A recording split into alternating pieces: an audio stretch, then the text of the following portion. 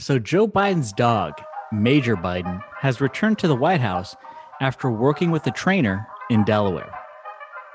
Seems like Joe solved his major problem before he solved his minor problem. Ladies and gentlemen, welcome to Ruthless. Democrats are set to take control of the U.S. Senate, House, and the White House. This will go down as one of the most progressive administrations in American history. God willing, everything is on the table. You now can pass things without a filibuster threat. Oh, you'll regret this, and you may regret it a lot sooner than you think. You and I have a rendezvous with destiny. We'll preserve for our children this, the last best hope of man on earth, or we'll sentence them to take the last step into 1,000 years of darkness. Welcome back to the Variety Program. Here we are on a Thursday. Big day today, folks. I love how much of the White House messaging is about the status of his dog and none about the absolute crisis happening at the border. They're like, no, let's talk about the dog, folks. Well, even beyond Biden's dogs, we've got a big day here for the Variety Program. We've got another sponsor today, the Frederick Douglass Foundation, which is a national education and public policy organization with local chapters across the U.S. that brings the sanctity of free markets and limited government ideas to bear on the hardest problems facing our nation. We also have Senator Tim Scott here today on the pod. And this big Biden press conference today. The only shame about the Thursday release this week is that we don't have the opportunity to weigh in live on today's press conference. It's going to be something. Like they hyped this, the Thursday, March 25th press conference from Joe Biden. It's been over, 100 days since he's had an official press conference? Uh-oh. I think at this point, if he makes it to the podium, they'll call it a success, right? Right. They're like, it's sort of like that meme where, you got like the dad, picking up the kid who's holding the basketball and he's dunking it for the kid in the Fisher Price hoop. It's sort of like that's their whole bit now in the media. Jen Rubin's, publishing columns being like the Biden press conference, the administration needs to push back on these journalists with fact checks. It's incredible. Amazing. I mean, she's in, hack madness form. She's going for it. Rupar is really going for it lately. That's a really good segue, Smug. We should give everyone an update of where we currently stand and where we think there's some good matchups. Yeah. So if we're being honest, folks, my bracket's a little busted. I got, let's see. I have 7 out of my Elite 8 teams still in it. Acosta just dropping the ball. That broke my bracket. But I think, I think the voting by the minions was absolutely correct. In the absence of Trump, Acosta has nothing. That's a fading team right there. Yeah, I think that's right. I mean, I look at mine. My Sweet 16 have taken a little bit of a beating. I didn't think Boot would get beat, frankly, much less by Jake Tapper. I figured Boot was going to be there for a Ruben standoff, King of the Hill style. And, maybe I was rooting a little bit with my heart with Chris Hayes. I felt like he's been so active in my own Twitter account that I thought, gosh, it would sure be nice if he was rewarded with a trip to the Sweet 16. Not the case. So, but I too, my whole Final Four still available. I've got 6 of 8. I'm feeling okay. Yeah, I mean, I feel pretty good. I've got 13 of the 16. So I think right now I'm currently the clubhouse leader. Wow. Yeah. Duncan is crushing it. Yeah. I mean, Dowd, kind of took a little hit there.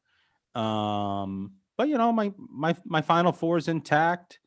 I feel pretty good. Yeah. So for the very small group of folks who haven't been following Hack Madness, you go on Twitter, you search hashtag Hack Madness. We run essentially a March Madness style tournament of 66 teams. After the playing game, you get your 64, and it's just a bracket. Put them up head to head. Everyone can vote on Twitter. We just finished up the second round, so it's getting exciting. Lib Journos, right? Is Lib Journos? That's the thing. I will say it does appear as though sexual impropriety is playing a fierce role in minion voting this year. Weaver is on a tear. Yeah, and his account's defunct now, but the guy keeps rolling. Weaver has no account. He's rolling. You got Tubin. I mean, yeah, Tubin's rolling too, man. Rolling, look out. I don't know how far they can go, but a real force. Anyway, this has been the time of our life. We love this. It's like it's literally the best. Honestly, I have more fun than the actual one. I feel like some of them get the joke and they actually put a performance together, right? Like, yeah, what we're watching from Jennifer Rubin surely has an impact, right? I mean, it's better every day. I mean, who comes up with the take that the White House should fact check the journos? Like, what? That's an incredible take. Incredible take from Jen Rubin. Or Bill Kristol coming out and yeah, DC statehood for so good. I mean, he knows that's a tough bracket. He's got to show up. He's got to show up. I know. So anyway, yeah, that's going on. When's the next round start on that? So I think we're going to start posting those on Friday. Kind of ahead of the, March Madness Sweet 16 starting over this weekend. Okay. So, by Tuesday's pod, we'll have some more updates there. Excellent. We'll likely have a Final Four. I can't Something wait. Close. It's going to be amazing. Wow. It is. It's really amazing. Well, listen, we got to get into a bunch of stuff here, but the one other thing that we wanted to touch on here in our opening is, Duncan, you've been working on some philanthropical efforts. Yeah, that's right. So there's been a lot of interest from the community that listens to the program in getting Matthew Foldy, famous smug assistant Matthew Foldy, and now a journo at Free Beacon on the program. And, so I think, look, we got leverage here, guys. We've got some serious leverage. And, I figured if we're going to have him on the program, we should do something good in the process. Yeah, it can't be just free. We have to actually do some good here. Yeah, Foldy should have to, walk over broken glass to get on the old program. Absolutely. A little hazing ritual. So basically, what we've set up is a GoFundMe page. And we've told Foldy if he can raise $10,000 for Feeding America, a very worthy cause, then he can come on the program. The stipulation is he also has to cut his hair. Correct. But we're also specific about there's tiers, right? There's tiers. Well, yeah, that's right. So he has a week to raise the 10K.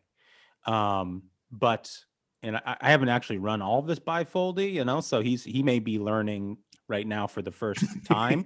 So this is what you have to do, Foldy. It's now law. If he fails, if he fails to reach 10K, let's say he raises like 5K, good on him. We'll probably still have him on the pod, but then we get to cut his hair. The hair cutting stays. The hair cutting stays, but it's not going to be done by a professional.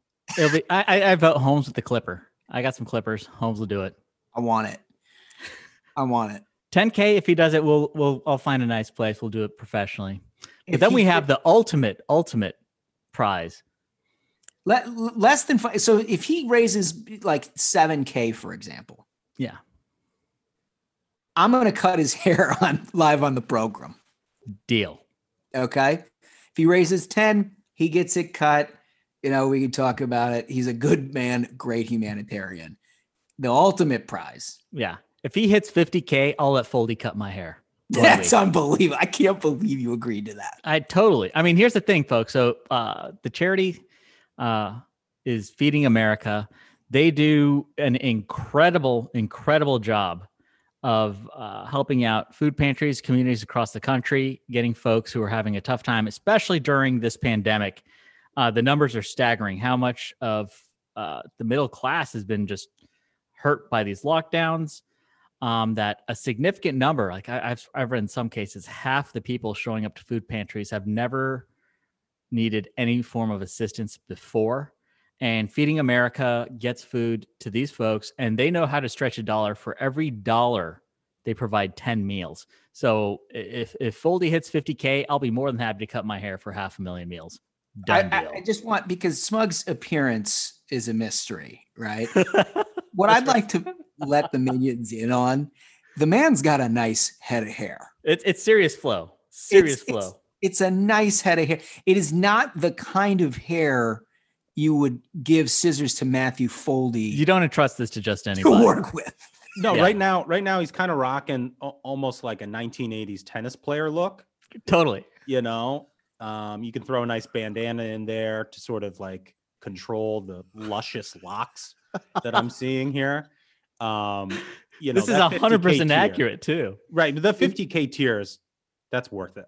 It's going to look like this, like a science project if he gets to 50K though. I mean, that sucker, I can't even imagine the amount of hostility that Foldy will take after years of being your assistant out on your hair. Also, it's totally worth it. If he can hit that 50K mark, 500,000 meals, I'll end up going, I'll drop by in New York to the lady who cuts my hair at Truman's in Midtown, great place, and see if she can fix the aftermath. But yeah, if Foldy hits 50K, done deal. I'm with it. So for our listeners here, Matthew Foldy, tweeted out the link to the GoFundMe. You can also find it on the Ruthless Podcast Twitter account. We're going to include a link to it on our ruthlesspodcast.com website. And we'll also put a link to it here in the show notes of this episode. So you have no excuse to not find it and chip in for a good cause. I love it. I love it. Doing some good while we have some fun. So let's talk about that though, because we've got another partner that we're welcoming in. Everybody who has been paying attention in the last couple months knows that we're just sort of on a mission on this HR1 deal. We had Heritage Action sponsoring last episode because of the good work that they're doing. We were happy to partner with them.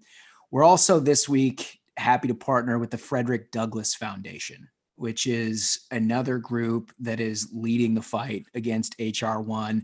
And this is a really, really remarkable group. Yeah. I mean, they do amazing things in the communities that they help out. So the Frederick Douglass Foundation, they act as a liaison to Black, faith-based organizations, conservative candidates, party, and elected officials. They reach out and they educate the social, cultural, spiritual, and civic rights needs of our country. And they train political workers, volunteers, and candidates to be leaders in the political arena. What they do, they do, and they do a great job of it. They provide the tools for to improve the economic status of individuals, families, and businesses within the communities that they target, and that enhances the quality of life overall. They do amazing things. So if you want to get involved or become a member, you visit fdfnational.org. That's fdfnational.org. And they're also doing something, they have a cause that's very near and dear to our hearts as well, too. Right, Josh? Yeah. So this is the HR1 bit that I was referring to. And, I think a lot of people don't realize where the origins of, the quote unquote dark money nonprofit status comes from. Mm-hmm. And the thing that Frederick Douglass Foundation is engaged in is the Democrats' intent at unmasking the donors of political and not political, I should say, nonprofit organizations that they oppose politically, right? For years, they called it like the Disclose Act, right? Mm-hmm. Which was basically a way for Democrats to pull donors out of groups that they disagreed with and sort of like name and shame them, right? Well, the origins of that are Alabama versus the NAACP, right? The origins of the reason why we keep donors to nonprofits a secret, and it's not really a secret, but it's not disclosed, right? The reason they're not disclosed is because there is a rich history, in this case, a racially motivated history, at attempting to find out who's funding civil rights organizations, mm-hmm. and then put their name out in the public for harassment, intimidation, and the like. And there was a big Supreme Court case on this back in the late 50s. There was Alabama versus NAACP that, in my view, and this is not the Frederick Douglass Foundation, because I don't know if they believe this or not, but in my view, really kind of set the stage for the stakes of this debate, because it still continues, and it is now being used by Democrats within the context of HR 1 to try to out anybody who contributes to conservative causes. Yeah, where initially, it was people or racists essentially were demanding to know the donors to the NAACP to target them. Now you see it's in a political arena where you will have Antifa or activists show up outside people's houses and harass them if they are contributing to a nonprofit that they disagree with. It's awful. And that's why, that's the whole reason that donors should be given the right to privacy giving to a nonprofit. Well, if you want to, go out there and you can go on TV and say, I donated to so-and-so cause. I believe in it. I love it. That's on you, but you should have the right to be protected should you choose to be. It's proof that time really is a flat circle, because in our current political environment with, woke cancel culture, intimidation, like you were saying, Antifa showing up on your doorstep, this privacy for nonprofit donors is more important than ever. But in the 1950s, you had racists trying to intimidate the NAACP. And today you've got these woke people trying to intimidate conservatives. And so, the work that they do is extremely important. Fighting HR 1 is extremely important, and very, very grateful to have their support here on the Variety program. Again, I wanted to hit that website again to get involved, www.fdfnational.org. That's great. Well, and I think that's an important segue, because we have a big interview that I want to get to, but this segment really needs to set it up, because Senator Tim Scott is on the program today. He is one of the most thoughtful individuals I've come across in 20 years in Washington.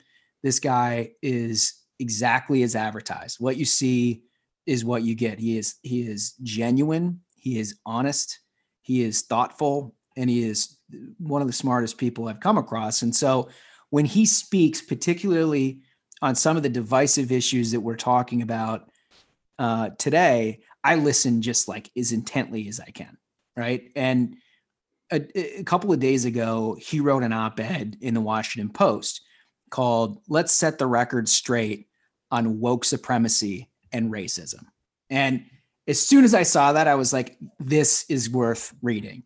And for any of you who haven't read it, go and read it, because this is a guy who thinks deeply about these issues and its impact on society. And we're going to talk to him directly about it today. But here's a couple of quotes from that piece that I think set up this segment well. Woke culture is speeding our country toward ideological and literal segregation. I mean, that's right. Yeah, 100%. I mean, that is what's become. That's what's happening here.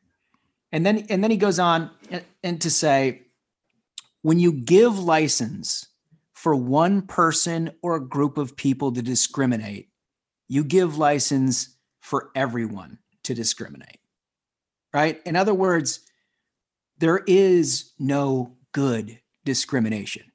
Correct. There's just not. And yet what we're seeing now from the progressive left that has been in Technicolor this week because of the unfortunate tragic shootings, because of some debates that they're having over nominees in the Biden administration, is frankly a woke culture that, as Tim Scott suggested, is speeding our country towards literal segregation. Yeah. Like you heard in the news about Columbia was going to have their separate graduations for separate races, separate but equal graduation. That seems very normal. It's just like if you go back to the initial sort of wonderful pillars of the civil rights movement, what is being advocated by woke culture today is the exact opposite of that. Like the MLK quote that I always come back to from his famous "I Have a Dream" speech. I have a dream that my 4 little children will one day live in a nation where they will not be judged by the color of their skin, but by the content of their character, right? Absolutely beautiful. Perfect. Absolutely perfect, right? That is exactly what we should strive for as a society every day. And then you fast forward to today, where Senator Tammy Duckworth is in a spat back and forth with the Biden administration about what she feels like is an underrepresentation of Asian Americans in the cabinet. Fair, right? That's a fair criticism. Frankly, I think she's probably right about that. Yeah. Right? But this is her remedy. And I'm quoting from a Chad Pergram of Fox News tweet that he has here of something Senator Duckworth said. Quote, "I am a no vote on the floor for all non-diversity nominees. You know, I will vote for racial minorities and I will vote for LGBTQ. But for anybody else, I'm not voting for." Unquote. And bottom line, this is straight up. This is discrimination against qualified people. 100%. That's what this is. I just can't imagine that we are. How is it that the people who are supposed to be most thoughtful about identity and most, progressive in terms of inclusion and working towards justice, frankly, sound the most like Bull Connor of anybody out there? Yeah, and it's seeped into like every avenue of our life beyond just like the political. You even see like universities are now ascribing to this. An example I want to give and just read a very short thing is, so Students for Fair Admissions sued Harvard University on the basis that Harvard University was issuing quotas and not letting a lot of Asian American students in. So during the lawsuit, the plaintiffs gained access to Harvard's individualized admission files from 2014 to 2019 and aggregate data over that time period as well. From these sources, the plaintiffs revealed that Harvard's admissions officers consistently rated Asian American applicants as a group lower than others on traits like personality, likability, courage, kindness, while the same students scored higher than applicants of any other racial or ethnic group or other admissions measures like test scores, grades, and extracurricular activities. So the basis of them rejecting these students wasn't on their academic achievement. They said, we will only allow this number of this race, and we don't want this race to be represented on the campus. So that's a no for these Asian American students. That's what ends up happening when you have these kind of systems. It's remarkably ironic, obviously, right? You've got the progressive left who bill themselves as anti-racist, and core to their political project is racial politics. Yeah. It's Tammy Duckworth wants to impose like a racial quota on who's in the cabinet for Joe Biden. And another twist of irony, her colleagues, the Senate Democrats, call the filibuster a relic of Jim Crow, racist. And now she's going to use the filibuster to get a racial quota that she wants. I mean, it's enough to make your head explode. That's amazing, right? The relic of Jim Crow being used to either confirm or deny a nominee exclusively on the basis of their race. It's insane. But like, how do you get here? The thing is, it's just poison. It's just poison. Yep. I mean, this is it's so bad for the country. It's just so horrible for every community. I don't know anyone who thinks like this, by the way. I don't know anyone who thinks like this. And yet this foothold of woke, progressive, I guess, activist left is just conquering the Democratic Party. And you see it where I noticed after that horrific shooting in Boulder, this just instinctual response among left-wing activists and even their politicians to view it exclusively through the prism of race. And instantly they're like Mina Harris had a tweet where she said that Atlanta shooting was not even a week ago. Violent white men are the greatest terrorist threat to our country. Instantly viewing it through a prism of race when In actuality, she was completely wrong. It wasn't. I mean, she had to delete the tweet because it wasn't a white man, but that's beside the point, right? The fact that that's your instinctual. Yep, that's the problem. And this for our listeners, this is the niece of the vice president of the United States, correct? Yeah, I think Mina's. Yeah, okay, that's correct. Yeah, incredible. Yeah, it really is incredible because it's not. It's Twitter. Imagine what they say in private. I mean, imagine what the private conversations about race sound like when you're going on to Twitter to say, certain people are the most dangerous element of society, like a whole class, a whole race. Yeah, are really you kidding me? It's really this, but I keep coming back to this, like the horrors of racism that stemmed from the original sin of America, that cascaded, that we still deal with today, that were fought and many lost their lives for during the civil rights movements in the 50s and the 60s. That's the content of the character argument, not the color of the skin argument. And somehow these people have brought back the color of the skin as being the ultimate determiner about whether or not you have virtue. I mean, what the hell are we missing here? This is crazy. And there's real world negative implications for minority communities when this so-called anti-racist woke left mentality moves into the new luxury high-rise in the neighborhood. There's a story from Texas Monthly.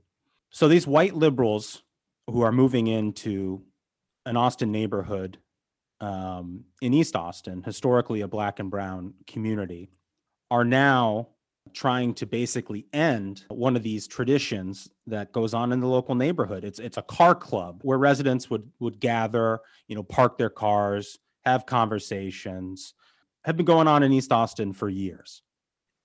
And now these white liberals, and we've talked about this previously on the podcast, the type, they post a black square on Instagram to celebrate Black Lives Matter, but they're the first to post some vaguely racist rant on their Nextdoor app about, a black kid they see in the neighborhood. And I'll just quote here from the story.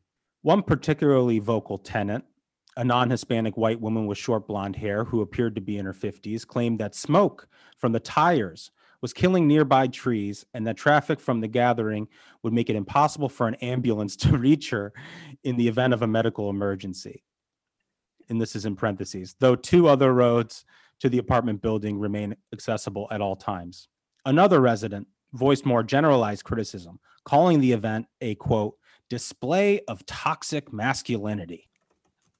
Amazing. It's incredible. It's incredible.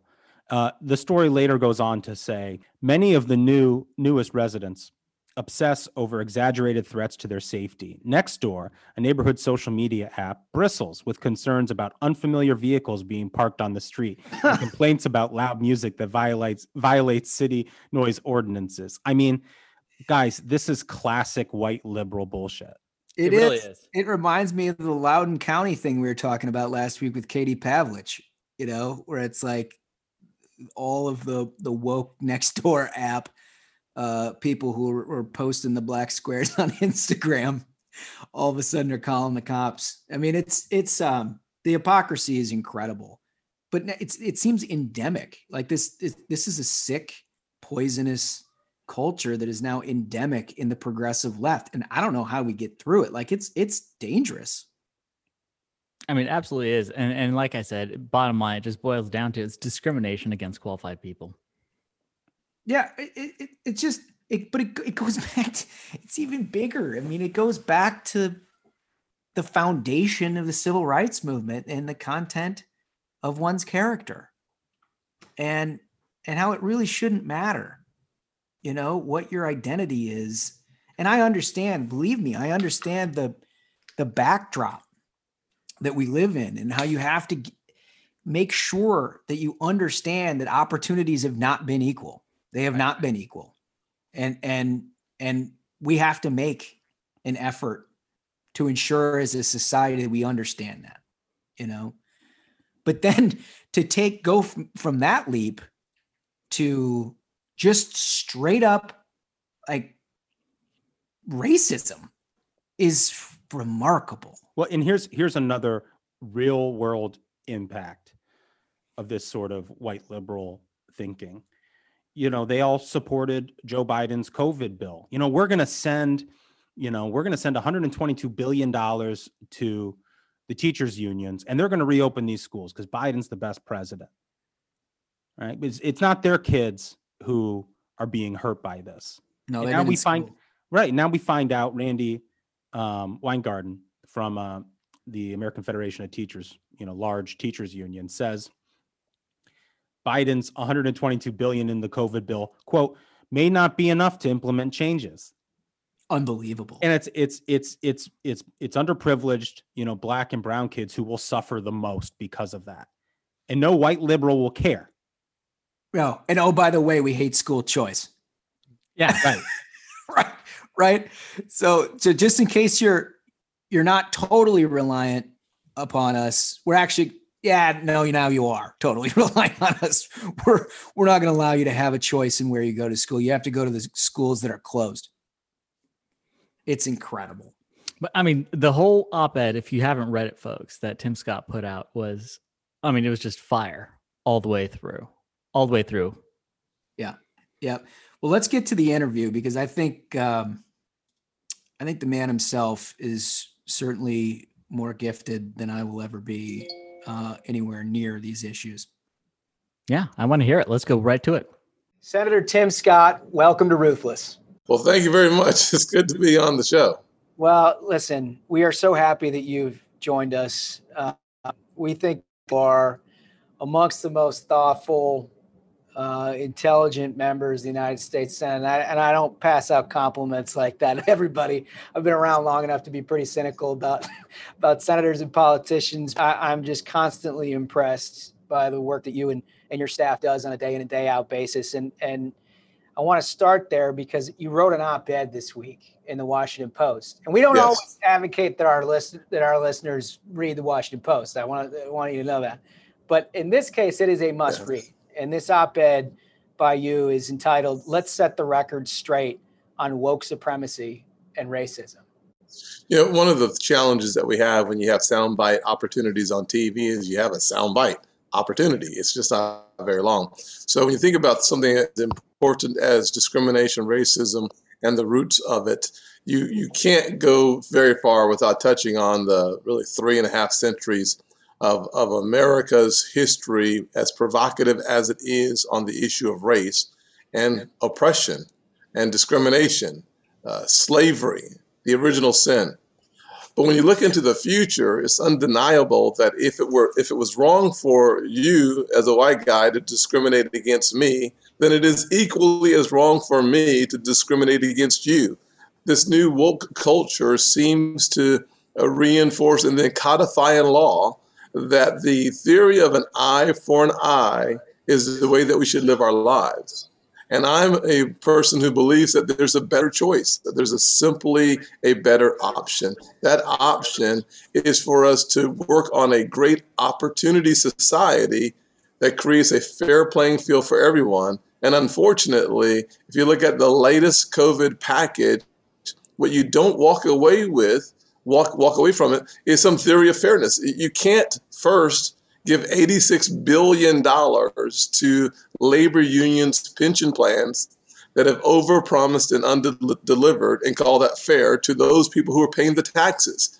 You can't ask for the average American family to pay $22,000 to provide COVID relief, air quotes, on a package that is a progressive payment plan and not about COVID relief. You certainly cannot codify into law that it's okay for us to help all struggling farmers except white ones. Right. Having been on the wrong end of racism most of my life, the last thing that ever could make sense to me is making it legal to discriminate against anyone, because if you make it legal to discriminate against one race of people, you have certainly made it legal to discriminate against all other races that fall out of favor whenever that happens. And so listening to my friends on the left about wokeism, I just fundamentally disagree with their approach to solving the problems of our nation. We have problems, but let's not add wokeism to the list of problems. Yeah, I mean, that's the thing that sort of is mind-boggling to me, is how you have been able to stay so patient and so calm about a political environment that ultimately you watch Speaker Nancy Pelosi, Majority Leader Chuck Schumer go to a press conference with kente cloths and all of a sudden claim to speak for the African-American community. And that's got to just frustrate you to no end. Well, there's no question that when you, let me just be blunt, Josh, as I rarely am. Virtue signaling is one of the worst concepts for real justice I've seen. And having the right clothing on, the right garb on, should not make me feel better about what you or anyone else has done to me. The way I look at it is the greatest supporters of the liberal left now. Think about Hollywood. Think about their construct around labor bosses. And here's the one thing you can think about. Go back to 1931 with the Davis-Bacon Act, and you'll come to the conclusion very quickly that labor wanted to eliminate competition, and most of the competition it wanted to eliminate was small black businesses winning federal government contracts. So they codified in law this concept of a minimum wage that must be paid to all employees to get rid of black businesses. It's that simple. Think, if you will, about how often Hollywood depicted African Americans in the most vile, subhuman or dehumanizing ways. And now you see this flurry of TV commercials suggesting that everybody's equal now.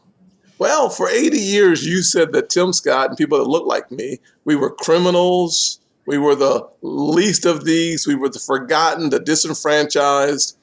They reinforce this image on screen after screen after screen after screen for 8 decades. And all of a sudden, an epiphany occurs, and they are now going to tell me what I should think about myself. Wow. That's tough. It's just fascinating, frustrating, and absolutely outside this universe I live in. Can we still have these conversations in the way that you put yourself out there, and I just applaud your bravery, because you keep going at it. You keep having candid, honest conversations, and time and again, you're met with huge intolerance on the left. So, racism, outright racism. Can we still have this conversation?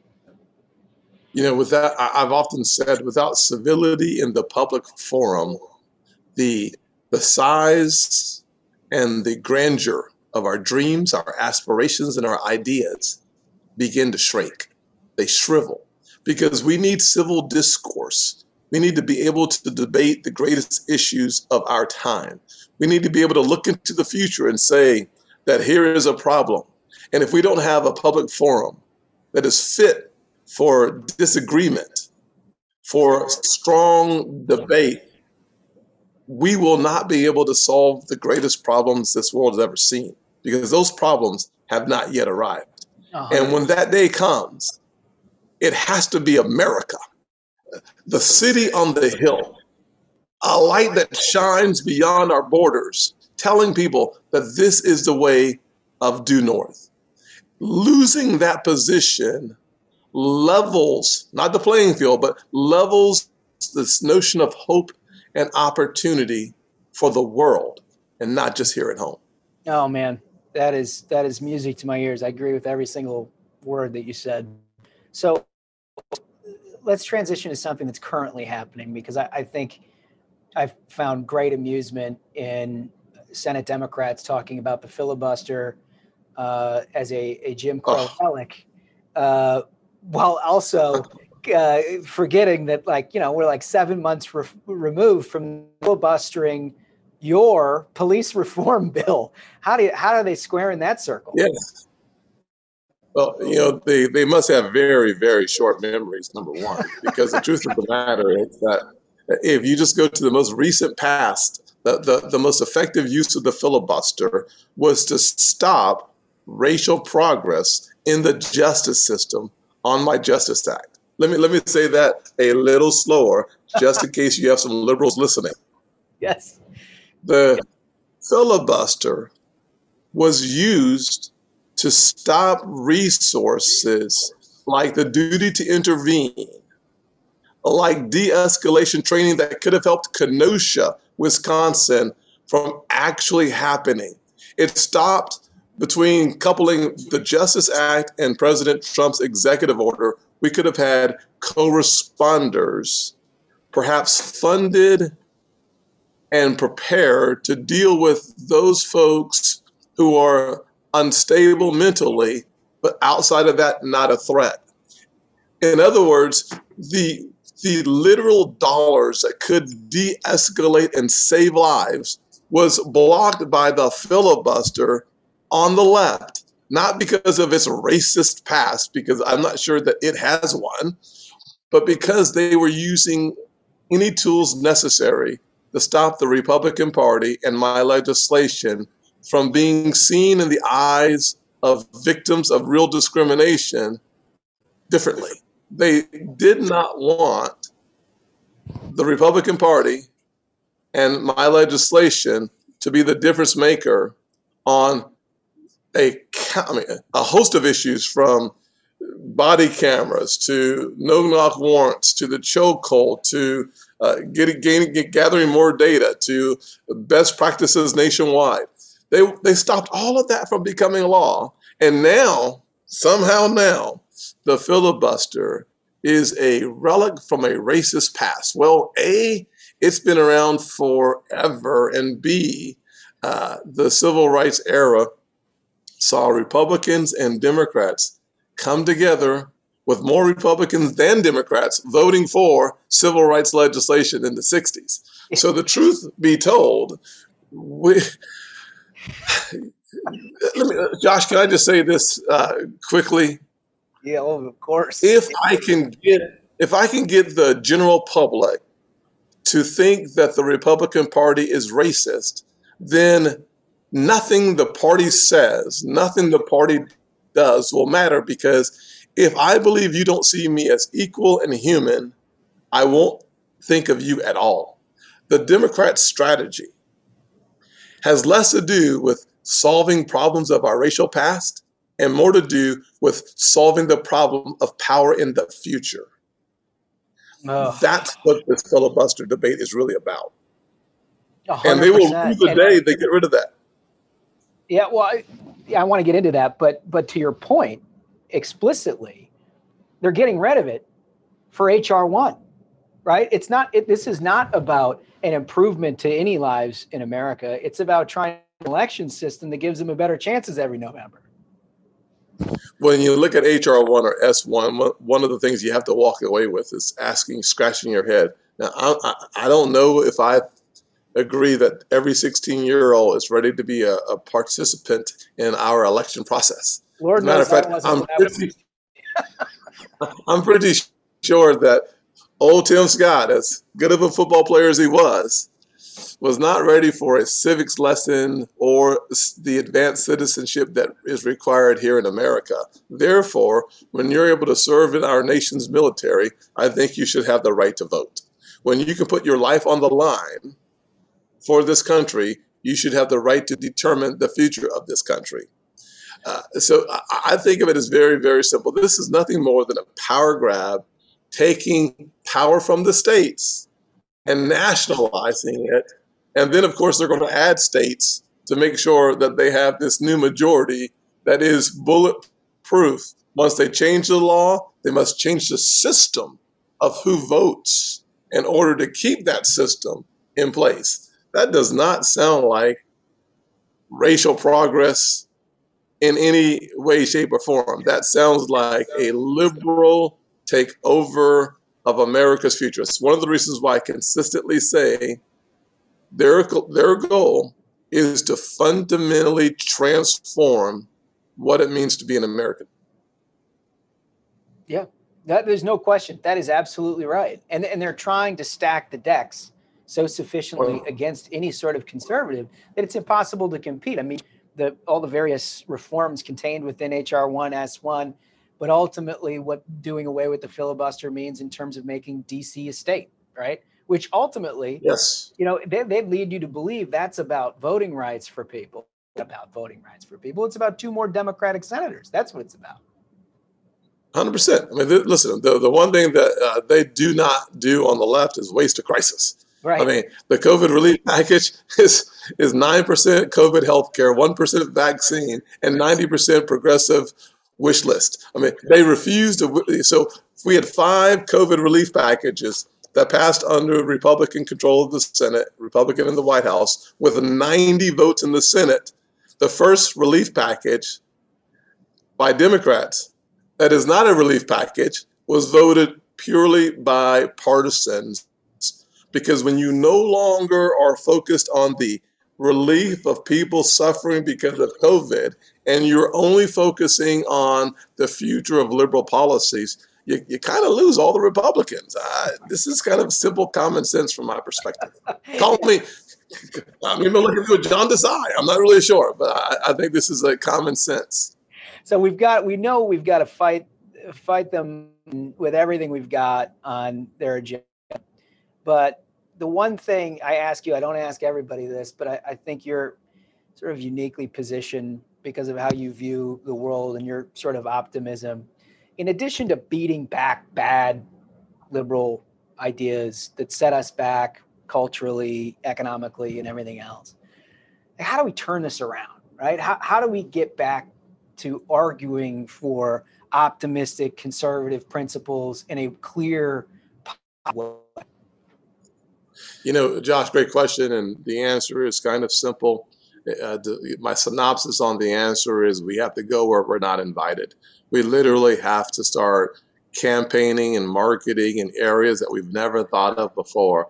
Because what has happened is if you watch MSNBC, and unfortunately it's on in my gym, I wish they would just turn that TV off, but they won't. I've asked the manager, and the manager said, seriously, dude, we have Fox too. I'm like, well, we need to have Fox and Fox Business then to make up for MSNBC being on the screen way too much. But if you watch MSNBC, you never, ever hear anything other than those guys over there are racist. The black ones and the white ones are all racist. Yeah. I love my mama. I'm not sure why is that such a surprise to people? I don't know.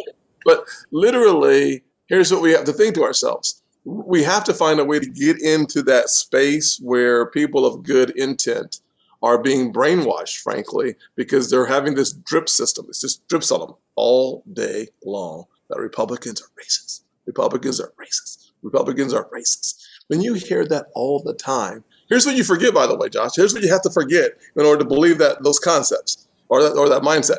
Number one, you have to forget the fact that under the last 3 Democrat presidents, they were unable to make funding for historically black colleges and universities permanent.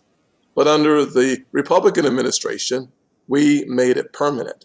We also, according to the head of the United Negro College Fund, took it to a record level of funding.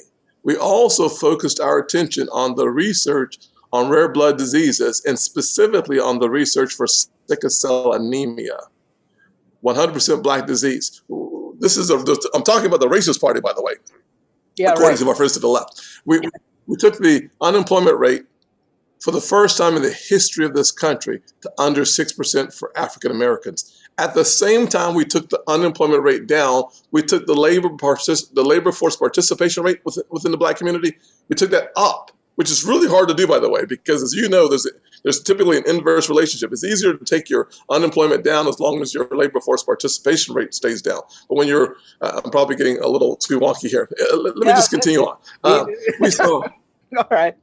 We saw poverty go to the lowest level since 1959. The first time we started recording, we've never seen poverty this low. The wage inequality gap started to shrink. Why? Because President Trump's economic policies, creating 7 million jobs, bringing 2/3 of those jobs into the households of women, brown people, and black people, actually lowers that income inequality first. Second thing that it did was the lowest quintile, the bottom quintile, had a 5% increase in income, while the top was around 2.7. So in other words, free market policies and a responsible level of regulations, the coupling of those two drove pressure to the bottom where the wages went up faster than at the top. That closes the income inequality gap. And because we had a 41% black homeownership rate in 2016, we have a 46.4% at the end of 2019 heading into the pandemic. We also see the wealth gap go down because the difference between black wealth and white wealth predominantly is in the equity in a home. So when you start seeing the numbers go up in the black community in home ownership, you see the numbers go down from a wealth gap. If we solve the issue of education, we now have the Great Opportunity Party full speed ahead. So we do two things. Number one, we answer your question about how do we get things on the right track. And B, we demonstrate to a watching world that not only is the Republican Party not racially insensitive, we are the party of progress, not progressive party, but the party of progress for all Americans. Because we did that. At the same time, we lowered Asian unemployment rate to under 3%. We lowered Hispanic unemployment rate to 4.2%. We lowered white unemployment to 3.1%. We lowered female unemployment to a 70-year low. So the market is the fastest way for us to get parity, not mandates around equity, but mandates around opportunity. We want those who put in the same thing to get out the same thing. We don't want an unequal distribution. If you put in differently, you should get out differently. Right. This is, talk about a 5-tool player, Senator. You just made an economics lesson, pretty uplifting and it's something worth listening to. That's tough. That's tough to do. I love it. I failed civics and I like math, so I tried to put the two together. You did it, and I can't believe you did it because there's basically nobody who can do it. Like Ross Perot tried, right? And that's kind of like the last guy I think that had any success at it. But what I just heard from you makes a ton of sense. I love it. I got 3 impressions, though, and I got to get to you. I wish we could spend 2 hours talking about all of this, but I got to get to these 3 because they cut to the soul of every politician. And these are revealing things here. So your meal on earth, Tim Scott, what would it be? Well, last meal on earth would start, of course, with an appetizer of a order of French fries from McDonald's. My entree, of course, would be the largest burger, a double beef patty with cheddar cheese in the middle, melted in the middle, of course. It would be followed with dessert. It would be my Haagen-Dazs butter pecan ice cream that I'm now allergic to after 50 years of living. I became allergic to ice cream. God has humor. And so I would finish it off with that ice cream. So I haven't had it in 5 years. Well, and you don't have to worry about the allergic reaction at that point, right? Because you're on your way out. Yes. Awesome. All right. So if you were not involved in politics, if you were not in the United States, what would you be doing with your life? I would be more of an evangelist. I would love to travel the country and the world sharing the good news of the gospel of Jesus Christ. I think there's a lot of life lessons that our country was built upon. The Judeo-Christian foundation of this nation is why people who don't believe in either faith or Christianity or the Jewish faith, you still have a place. We are supposed to be tolerant of people who are not like ourselves. That is embedded in the founding fathers' perspective of this nation. As flawed as they may have been, they founded us upon the right rock, and that rock does not move. So if I could share some of the biblical principles around economics, around faith, around hope and love, I think it would be a life worth living. Yeah, beautifully said. All right, so here's the third and final question. Yes, sir. What motivates you more, the victory or the agony of defeat? Absolutely, the thrill of victory. All right. Well, that's good, because here's the thing. Everybody comes at these things differently. McConnell was on the program on Tuesday, and he tried to convince me that it's a thrill of victory for him. But I know, he celebrates his victories for about 30 seconds and starts working to try to prevent the next loss, right? So I didn't call him out on it. You are, I think, one of the most transparently obvious thrill of victory guys I've ever met.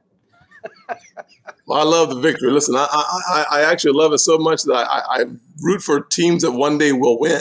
So I keep my thrill of victory waiting for next season, whether I'm a Gamecock fan or a Dallas Cowboys fan.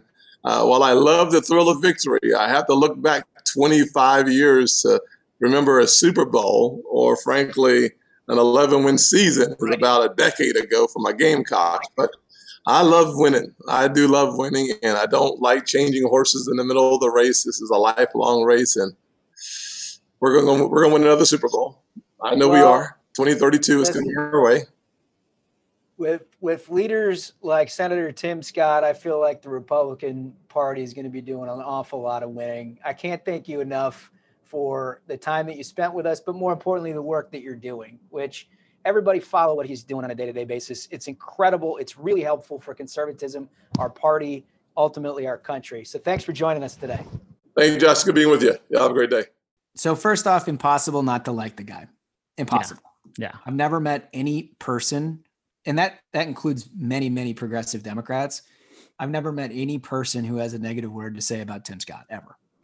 He is an incredible human being, but he's also got a heck of a lot of courage because, it's easy for, some of us to just sort of speak out about these things that we find are, abhorrent. It's tough when you're a guy like him who has stood at the intersection of trying to have candid conversations in a environment that doesn't allow for it. Mm-hmm. We're in a cancel culture environment, and he's the guy who gets rained on every time he wants to have a truthful, impactful conversation because nobody on the progressive left wants to hear that. Nope. Well, because it's inconvenient for their established narrative that Republicans are racist. And so, they can't reconcile Tim Scott and his ideology and his opinions with the way that they see the world. Yeah. I mean, the greatest thing is their accusations that the filibuster is a remnant of the Jim Crow era. It's a Jim Crow relic. And then they used it against Tim Scott when he had the police reform bill. So it's really something. And it just seems to blow right past everybody, right? Well, it's not blowing past the Ruthless Variety program, I'll tell you that much. That was a hell of an interview, man. Good stuff. I think that's going to make some news.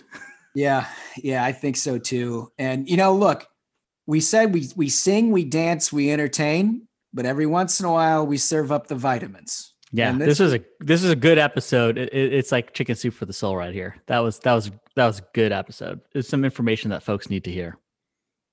Yeah. So one more plug here before we sign off here, Smug.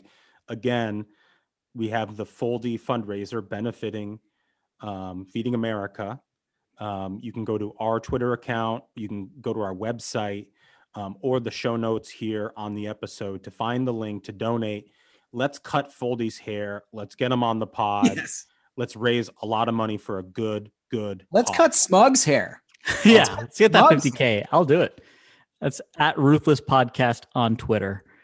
And I think that's a wrap, folks. Let's wrap this episode up. Let's do it. So until next time, minions, keep the faith, hold the line, and own the libs.